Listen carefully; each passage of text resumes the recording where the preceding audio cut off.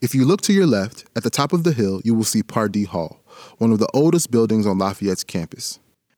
It houses our foreign languages and literatures, English, math, philosophy, and women and gender studies departments. There is a long-running joke on campus that you cannot graduate from Lafayette College without taking a class in Pardee because of all of its academic offerings. It also houses our study abroad office. 65% of Lafayette students will study abroad at some point during their time on campus.